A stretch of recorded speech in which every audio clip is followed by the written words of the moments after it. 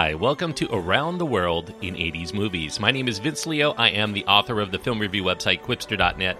I invite you to check out over 4,000 of my written reviews. You can read there anytime. Quipster.net is where to go. QWIPSTER.net. While you're there, I do encourage you to check out my other podcast. It covers brand new movies that are out in theaters or VOD or streaming services, usually new movies. You can check that out. It's called the Quipster Film Review Podcast, and you can find a link to that at my website, Quipster.net.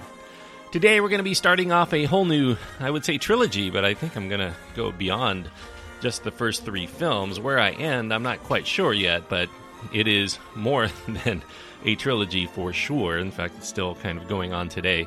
It's spinning off of the last trilogy where I looked at films that were based on old TV shows, and this certainly qualifies, although it does not have the bumbling protagonist that previous trilogy did. I'm going to be going for maybe one of the most well-known of the film spin-offs from television, the Star Trek series. And I'm going to start off with a film that's not quite from the 1980s. In fact, it came out just the month before the 1980s, in December of 1979. I'm talking about Star Trek, the motion picture. Star Trek here bringing back William Shatner, Leonard Nimoy, DeForest Kelley, James Doohan, George Takei, Walter Koenig, and Nichelle Nichols from the TV show, and newcomers Persis Khambatta and Stephen Collins. Robert Wise is the director. Harold Livingston gets the sole screenplay credit, even though so many people did actually work on the screenplay at one point or another. It did get a very generous G rating for the theatrical release. The director's edition, which I'll talk about toward the end of this show, garnered a PG rating. I would probably rate this PG because of some brief violence and some disturbing content. The runtime for the theatrical release is 2 hours and 12 minutes. Now, Star Trek the Motion Picture is a continuation of the television series that ran on NBC from the years 1966 to 1969. Now, that series suffered abysmal ratings when it was initially run, and then Paramount sold the show to syndication, and there it developed a very strongly devoted audience in many markets, not only in the United States, but in many other countries around the world. And by 1972, there started to become talks between the series creator Gene Roddenberry and NBC on resurrecting the property. But as a TV movie, they wanted an option to release that TV movie into theaters in foreign markets. Now, Paramount, who had the rights to the Star Trek property, they ended up nixing the idea because of the costs of rebuilding sets or costumes and props for a one-off movie. NBC declined to buy the 4 Star Trek TV movies that Paramount required for them to get involved. So Paramount did not make a counteroffer when it was declined. They were making a killing in syndication. This new Star Trek series was seen as just costly competition for its own audience. So side negotiations sometime later found Roddenberry and Filmation. They would relaunch Star Trek into this animated series in 1973. It actually was an Emmy award-winning animated series. The original cast provided the voices for their cartoon counterparts, and it was, a modest hit at that time, although a lot of people considered it a little bit too stiff compared to the original show. By 1974, though, Star Trek was so in demand that Paramount ended up taking up Roddenberry's idea of continuing the series as a movie, except one for theaters. According to Gene Roddenberry, there was an initial desire by the studio to replace the cast with more well-known actors. He convinced them to go with the established cast that fans already knew and loved. And without bankable stars, though, Paramount would only budget that film at a modest $2 million. Additional star power would be provided through celebrity cameos they had in mind. They would recreate the sets for a one-off movie. That was still pricey, but they deemed that it could be worth it if the sets were reused for a return of the series on television or in future theatrical sequels. So Roddenberry set to work on the screenplay for this movie. His first draft was completed in 1975. He titled it The God Thing. In The God Thing, the crew of the Enterprise encounters God, but by the end of it, it turns out to be an alien being with godlike powers. Paramount ended up rejecting that idea. They thought maybe there was some anti-religious overtones that would be a bit controversial. So Roddenberry ended up seeking to publish that story as a novel. He never quite finished it, but the idea for that, if you've seen Star Trek V, you know that that's kind of incorporated into that film. Now, Paramount ended up going beyond Roddenberry at this point. They hired other science fiction writers to come up with their own ideas, and those authors included such major talent like Ray Bradbury and Harlan Ellison, Theodore Sturgeon, Robert Silverberg, and many others. Paramount rejected them all, though. They claimed that the ideas that they were given were fine for TV, but they weren't quite worthy of a motion picture. Roddenberry surmised that Paramount brass really could not comprehend that science fiction would grab traditional moviegoers, and so this became a conundrum for writers of Star Trek as a movie. They were expected to give audiences everything that they enjoyed about the TV show, but they didn't want it to seem like the TV show. So in 1976, Paramount ended up hiring the London-based writing team of Alan Scott and Chris Bryant for this all-new screenplay that would come to be known by its title of Star Trek Planet of the Titans, where the Enterprise crew goes back in time to this technologically advanced planet's prehistoric days, becoming something akin to the Titans in Greek mythology, or something like that. The ending involves Spock showing primitives about fire, and that gave these aliens a leap forward towards civilization. William Shatner's contract with Paramount at that time had expired, so it was unknown whether he would return, and Kirk was written to be missing for the story purpose there. Paramount rejected the screenplay here, though. They thought it was pretentious, something that the public would not come out to see. Phil Kaufman ended up being brought in as a director. It was going to be an $8 million picture by that point, and they revised the Scott Bryant script to include Kirk because William Shatner ended up signing on to the project. Kaufman had a lot of big ideas of what he wanted to do with this film. He wanted to have Kirk die at the beginning of the film and then get brought back to life at the end, probably because he didn't want to rewrite the entire script. And that would leave Spock as the central protagonist of this story. Kaufman also envisioned this as an epic with a lot of psychological underpinnings. He wanted Toshiro Mifune, the great Japanese actor, as the leader of the Klingons in this film, and production design had actually begun. Even though they had not completely approved the script, they brought in Ken Adam, who was known for his work on the James Bond films, for preliminaries that would go on for several months in London. Paramount ended up canceling Kaufman's revision. After 8 months working on this, they soured on actually making a film altogether. It seemed a bit counterintuitive. Star Wars was just on the verge of coming out. You would think that they would want to ride this while it was hot, but Paramount kind of misread this at the time. They thought that whether Star Wars was successful or a failure, it would be bad for Star Trek. Either way, a failure would show that science fiction-based films really did not have mainstream appeal. A success by Star Wars would steal Star Trek's theatrical thunder. They thought that the fans would jump ship and Star Trek would seem like leftovers. They concluded that the Star Trek concepts actually worked better on television than they would as a big screen blockbuster, so they ended up scrapping the film in order to launch this all-new TV series with as many of the original crew that would want to return, plus some new characters to fill in the blanks. Star Trek II, which is what it was kind of called at the time, not to be confused with The Wrath of Khan, this would be the flagship series for a proposed fourth network. Every Saturday, there would be a new episode of Star Trek, followed by an original movie, and Paramount would expand the shows to other nights as the audience began to grow for their programming. One problem, though, Leonard Nimoy did hold out. He was leery of the grind of doing a weekly TV show again. He wanted to progress beyond what he was doing. He was amenable to appear in the movie that Phil Kaufman was doing because he respected Kaufman's vision, especially given that Spock was going to be in the main role. Leonard Nimoy starring in his own motion picture, so to speak. When it did fall apart, Nimoy kind of jumped ship in a way. He appeared in Phil Kaufman's 1978 film, The Invasion of the Body Snatchers remake. Now, some interpreted Nimoy's reticence as dissatisfaction with playing Spock altogether. In fact, his 1975 autobiography was entitled I Am Not Spock, and that fueled the feeling that Nimoy was done with the Spock role. Nimoy actually did not feel like he was done with the role, but he happened to be in a feud with Paramount over merchandising with his image without compensation, and he wanted that addressed. He was also committed at that time to his starring appearance in Equus on Broadway, and that made him unavailable anyway. Paramount did offer Nimoy the chance to have a small appearance in the 2-hour pilot for the show and then a recurring part as time permitted in a limited number of episodes, but he ended up declining it as not really worth his while. Roddenberry did want to move on. He felt that Star Trek was more than just about Spock. They could outlive that. And really, he couldn't stand actors calling the shots on where things were going to go with Star Trek. So he was going to introduce this new Vulcan character called Lieutenant Zahn, and he would be developed and played by David Gautreaux. And they would also introduce a new female crew member, a Deltan, played by model in 1965's Miss India, Persis Khambatta.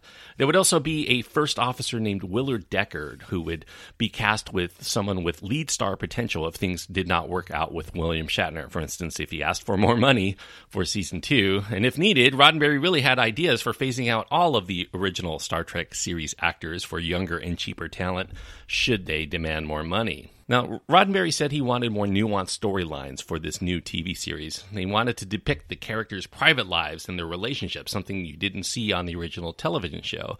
This new TV series, under the complete control of series creator Gene Roddenberry, would carry the title of Star Trek Phase 2. It would premiere with a 2-hour pilot episode chosen among the 13 scripts they commissioned for Season 1. Of the scripts, they opted to flesh out the episode that was scripted by Alan Dean Foster. It was entitled In Thy Image, and they wanted to go with this one as the debut because it had the novelty of the Enterprise crew being on a future Earth, which is something that the original show really did not depict. So In Thy Image, it was an adaptation of a script concept called Robots Return that was written by Gene Roddenberry himself for Genesis 2, which was a failed attempt by Roddenberry at another TV series in 1973. It never got produced beyond its pilot. Robots Return involved sophisticated computers that were left on one of Jupiter's moons that ended up evolving into this robotic life form that traveled back to Earth searching for the so-called God that gave it life.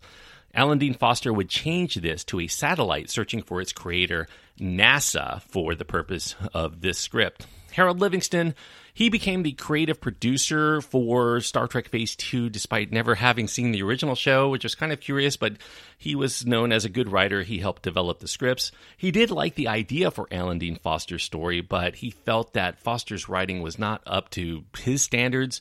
And due to time constraints and him having difficulty hiring writers that he actually wanted to take on the script, Livingston developed Foster's treatment into a feature-length pilot himself. Now, with sets that were built and the scripts that were written, it looked like full steam ahead for Star Trek Phase 2 at this point.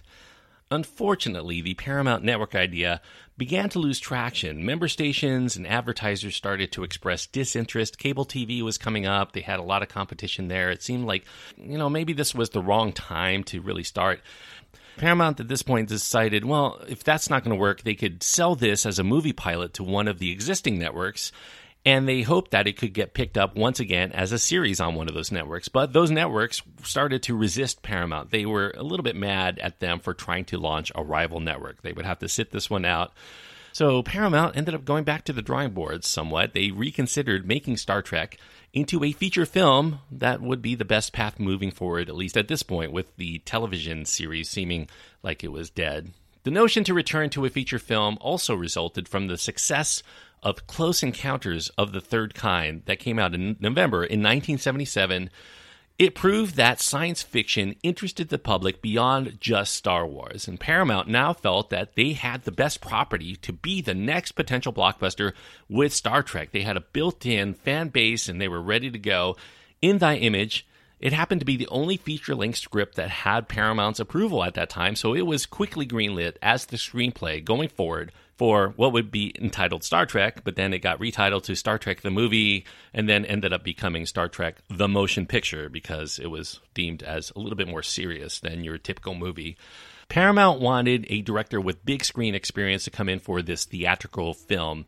Among the names that he saw on the shortlist, Gene Roddenberry preferred two-time Oscar-winning Best Director Robert Wise. And one of the reasons why he wanted Wise, not only for his talent, but he also met him before. They had good rapport after appearing together on a panel at a sci-fi and fantasy film festival several years back, and so he thought they could work together very easily.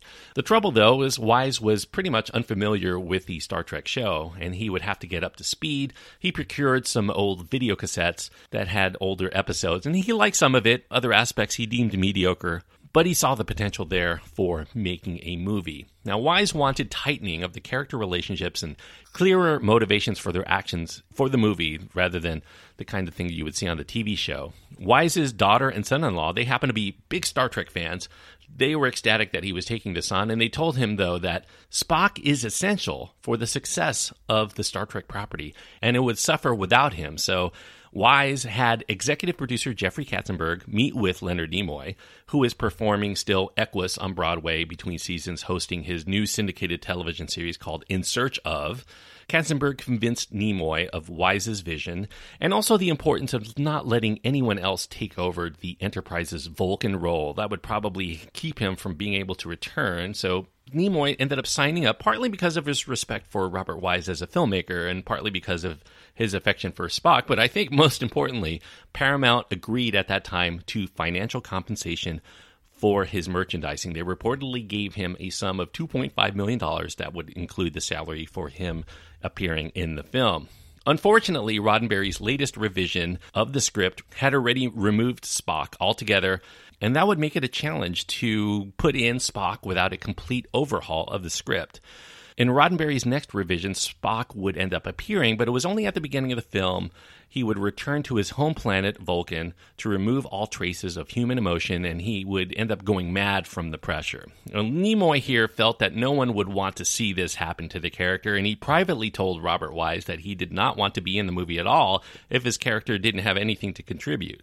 Paramount viewed Gene Roddenberry's new script as clunky and trite, and they were not willing to work with it. So responsibility to incorporate Spock went once again to Harold Livingston. Livingston really detested Gene Roddenberry's ideas and his writing. He thought he was a terrible writer. He jettisoned all of these ideas until he received sole screenplay credit yet again.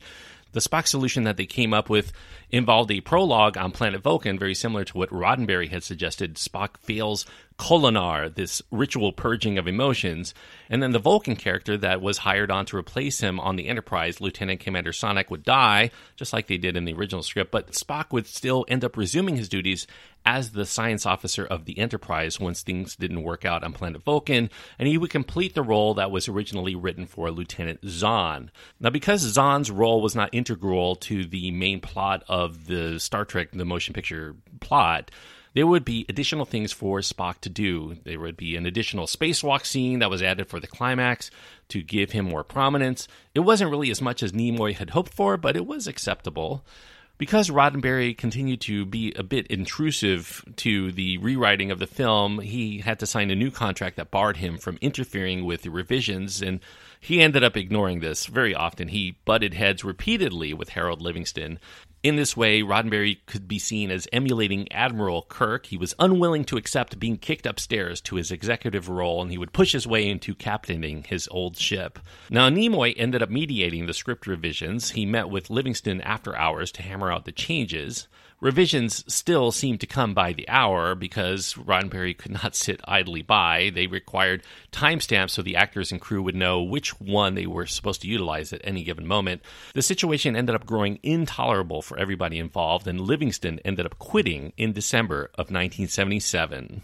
But Paramount still did not want to go with Roddenberry alone. Dennis Linton Clark was brought in to handle revisions. They wanted to get Spock incorporated.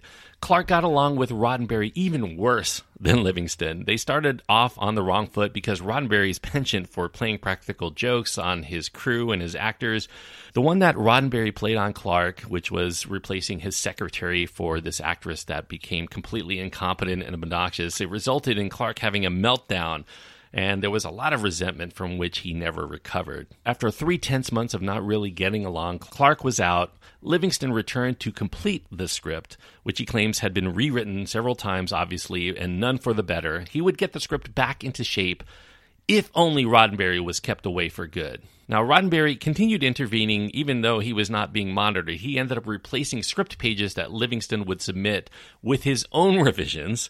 Pretty sneaky there. Livingston quit multiple times due to Roddenberry's continued meddling. Higher-ups would still interject. They convinced Livingston to return. They gave him assurances and more money to get him to come back. The two writers, though, ceased to be on speaking terms by that point, and Roddenberry was finally banned from further disruptions. But he kind of got revenge in a way. He ended up signing on with publishing company Simon & Schuster. They happened to be owned by the same parent company as Paramount, Gulf and Western. He was going to write the novelization of Star Trek the Motion Picture, much to Livingston's consternation. Now, this story went through so many revisions that I hesitated to give you the plot. So this is the final plot of the film. I won't go into spoilers, though. Now, fast approaching Earth is this cloud-like alien entity that destroys all that approaches it with its nebulous form. The not-quite-fully-refitted Enterprise is the closest vessel available in the space cloud's approach toward Earth. Admiral Kirk pushes his way to take over the mission over the man that he picked as his successor as the captain, Willard Decker. Kirk makes every attempt to reason with this living entity who goes by the moniker of V'ger. V'ger ends up abducting the Enterprise's navigator, Ilia, who ends up returning in a mechanical form, giving voice to this entity. And the bad news is V'ger wants to rid Earth of all of the carbon-based life forms, effectively ending life as we know it for everyone on the planet, unless Kirk and company can save the day. Now, the plot is way more complicated to that, but that's kind of the backbone of it. Now, production of Star Trek the Motion Picture began in August of 1978. They brought back many of the contributors from the original show. They did have a new costume designer, though. His name is Bob Fletcher, and he replaced the TV show's uniforms. He brought in pastel-colored, new-agey versions that he felt was in keeping with the cerebral nature of this new story. The cast hated the design. They called them space pajamas. They hated the design fiercely. They outfitted the crew as if they were expected to cosplay at both a Star Trek convention and a Renaissance fair. That's how they kind of looked. The skin-tight costumes made it difficult for the actors to sit, and they really couldn't use the restroom without accompaniment from someone in the costume department because the zipper that existed for these wardrobes only existed in the back. Further compounding the problems beyond the costumes was the special effects team. Advertisement specialists Robert Abel and Associates were hired to do the special effects for the film. Now, Abel estimated that the budget for special effects was going to be about $4 to $6 million. As they started, though, they felt that the filmmakers started asking them to make visual effects that were laughably preposterous, so they opted for designs that they felt would work better. They were constructing this on the side. Paramount approved them doing the new designs despite extending the budget with further delays, but red flags ended up getting raised sometime into the production when Abel's later estimates approached $16 million, not just $6 million. So Paramount was very wary of what was going on there. They brought in special effects advisor Douglas Trumbull, who worked with Robert Wise on the Andromeda strain, to oversee Abel's work. And they also added John Dykstra, who did Star Wars and Battlestar Galactica, to support him.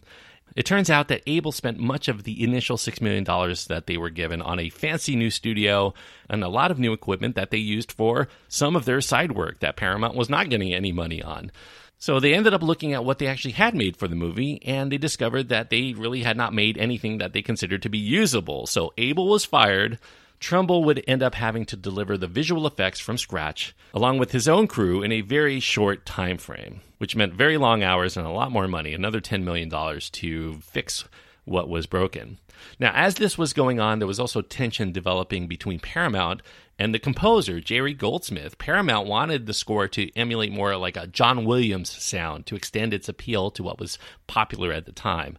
Roddenberry also made some suggestions to push to incorporate the TV show's music into the score much more. He felt that fans would be disappointed if they didn't hear Alexander Courage's legendary theme. Now, Goldsmith did incorporate that theme whenever the captain's log comes into play, but Goldsmith found all of these demands absurd, and he ended up walking off the set. Paramount was under great pressure to complete the picture on time, though, so they ended up calling Goldsmith back, and they promised that he would be able to do things his way after all. And despite all of the quibbling there over what they wanted Goldsmith's score to sound like, his score would end up becoming very iconic in the world of Star Trek. In fact, it was used as the theme to the television series in 1987 for Star Trek The Next Generation. In fact, it was also brought back for Star Trek V as well. Now, time constraints ended up becoming a really big problem, so Paramount ended up having to remove a lot of the budget constraints. They started running 24-hour shifts. They wanted to deliver the film by the hard deadline of December 7th, and that was because they wanted to avoid having to pay back $30 million in guarantees to its exhibitors. Expenses at that point ended up skyrocketing to a massive $46 million overall. That was 4 times the cost of Star Wars, and that put Star Trek the Motion Picture just behind Cleopatra as the most expensive Hollywood production of all time. All the signs seem to be pointing toward impending disaster here. The last-minute completion meant that they had no time for sneak previews to try to generate the buzz that they normally did.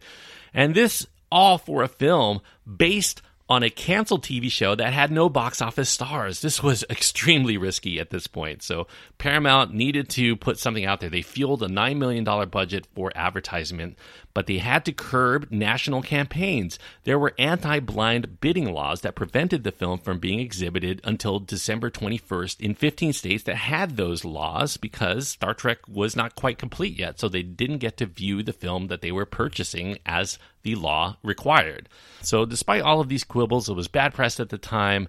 Fans, nevertheless, were not dissuaded from seeing what would be the first live-action Star Trek in 10 years. They were eagerly anticipating that, enough to amass $11 million in its opening weekend. That would break the record that was set by Superman just the year before. When it ended up opening in those 15 new states on December 21st, the third weekend for its release went even higher than that. It boasted a $12 million weekend, and all told, the film would garner over $82 million in the United States, and other countries added another $57 million for a grand total of $139 million. So, of all the Star Trek films featuring the original cast, and this is including all of its sequels, Star Trek the Motion Picture, believe it or not, it sold the most tickets overall, and it stayed the highest grossing in the franchise if you adjust for inflation. And all of that money did not include the merchandise that was hotly selling because it was released during the Christmas season. It was a hot commodity at the time. Now, Star Trek the Motion Picture unfortunately received mixed reviews upon its release. I think the worst knock on the film was that it is boring. You know, a lot of dazzling visuals and music, but it fell short of what Star Wars was in excitement, and it started to wander too close to the ponderous and sterile nature of 2001: A Space Odyssey, but it was kind of a unflattering comparison because it wasn't quite as noble as that film. Lengthy effect sequences offered very little action for a lot of this film, and that included this endurance testing 5-minute sequence that shows Kirk's approach to the Enterprise, which a lot of people started rolling their eyes at seeing.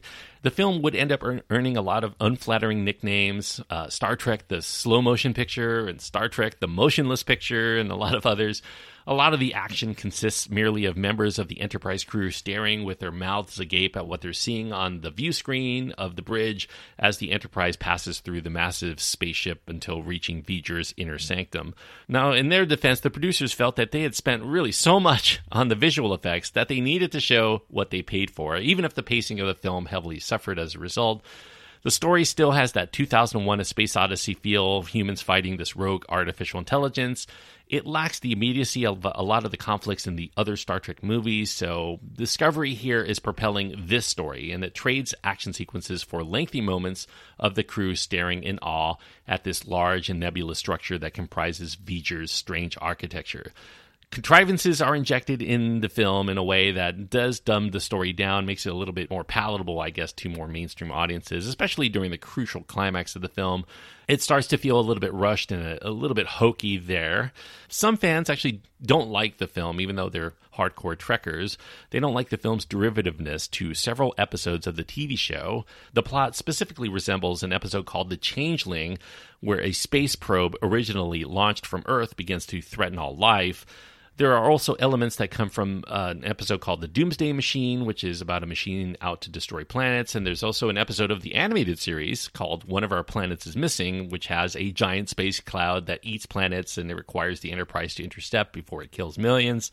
You know, there are a lot of similar plots in other episodes of the Star Trek show. You know, many of the ideas in Star Trek are often cannibalized, and the crew of the Enterprise frequently finding God or a god, and then they realize that they're dealing with either an alien or a robot or a powerful child or the sentient computer. The motion picture seems to be of this mold that is very familiar to Star Trek fans. Now, Star Trek the Motion Picture, I think, is neither as bad as its reputation, nor do I think it's as mind-blowing as the creators tried to make it. I think of all the Star Trek films, it's probably the one that's closest to pure science fiction, whatever that means, and it also means that it is least accessible for those who are looking to Star Trek for action or thrills. Robert Wise's methodical approach does separate it in tone and tempo and the themes from the rest of the sequels that came after this. It uses a lot of older film textures, some epic film tropes. I mean, it has an overture to begin the film.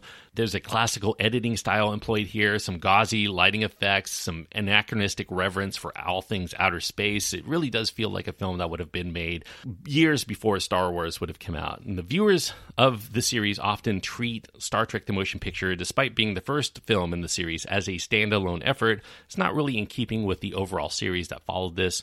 Some people choose to ignore it. Others have come to admire it because of its distinction from its follow-ups.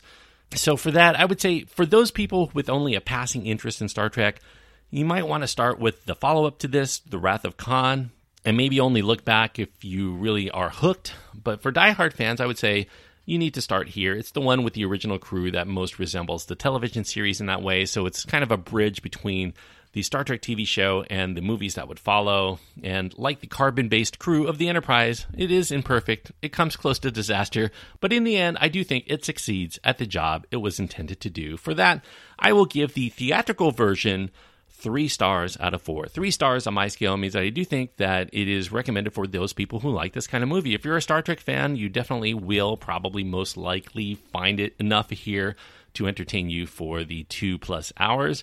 If you're not a Star Trek fan, I don't think that this is going to give you anything you haven't seen before other than better special effects. The theatrical release is like an episode of the old TV show, but filled with a lot of filler, so you probably won't come around thinking that it's particularly good. But I happen to like it enough to give it 3 stars out of 4.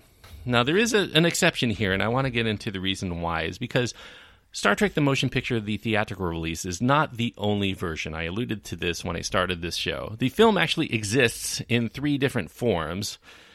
Obviously, the theatrical release. There's also an extended version that features about 12 minutes of previously excised scenes. It was created to fill a 3-hour time slot when it appeared on ABC in 1983, and they ended up releasing that version on VHS and on Laserdisc in 1983 as well. You could probably find that. It's harder to find these days because in 2001 there was a director's edition that was released on DVD. It's basically a re-editing of Star Trek the Motion Picture using some of those excised scenes from the ABC cut. But it's not just a re-editing. Robert Wise claimed that the theatrical release was more of a rough cut. It was rushed out to make the premiere date. He feels that the director's edition is the version he would have made if he had the time to work on it. It features more character development. They actually went back and redid a lot of the special effects, so the effects work here actually looks much cleaner and much more eye-popping. There's a new sound mix involved in order to give it a much more up-to-date sound design. And there is tighter pacing because they ended up cutting out a lot of the slack and they ended up injecting a lot more of the character development. It is a much better take. That version I give 3.5 stars to. I do think that that is a good film, and definitely if you're going to see a version of this film, I would recommend the 2001 Director's Edition to people who are seeing this for the first time. If you've already come to know and love the original theatrical version, obviously you're probably going to end up watching the old version or maybe both versions. But if you're new to this, if you haven't seen it before, the Director's Edition I think is a much more representative take of where this film should have gone. And it reduces a lot of the lulls of the original story. So 3.5 stars for the Director's Edition. Now, the problem here with the Director's Edition for people who are viewing it nowadays, if you have a high-def television, the Director's Edition is not available on Blu-ray. It's not available to stream in high definition. The theatrical version is still the one that they go with.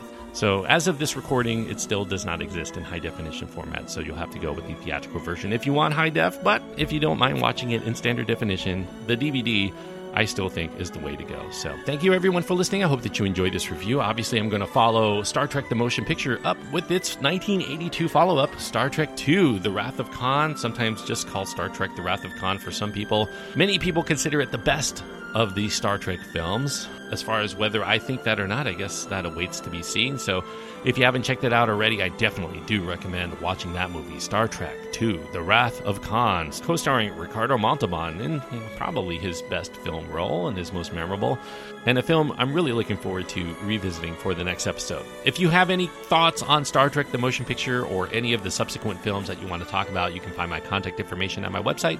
That's at quipster.net, QWIPSTER.net. You can find links to my email, my Twitter feed, my Facebook page, my Instagram. Any of those ways are adequate to get in touch with me. Until next time, thanks everyone so much for joining me on this trip around the world where no one has gone before, well, except for millions of people, I suppose, in 80s movies.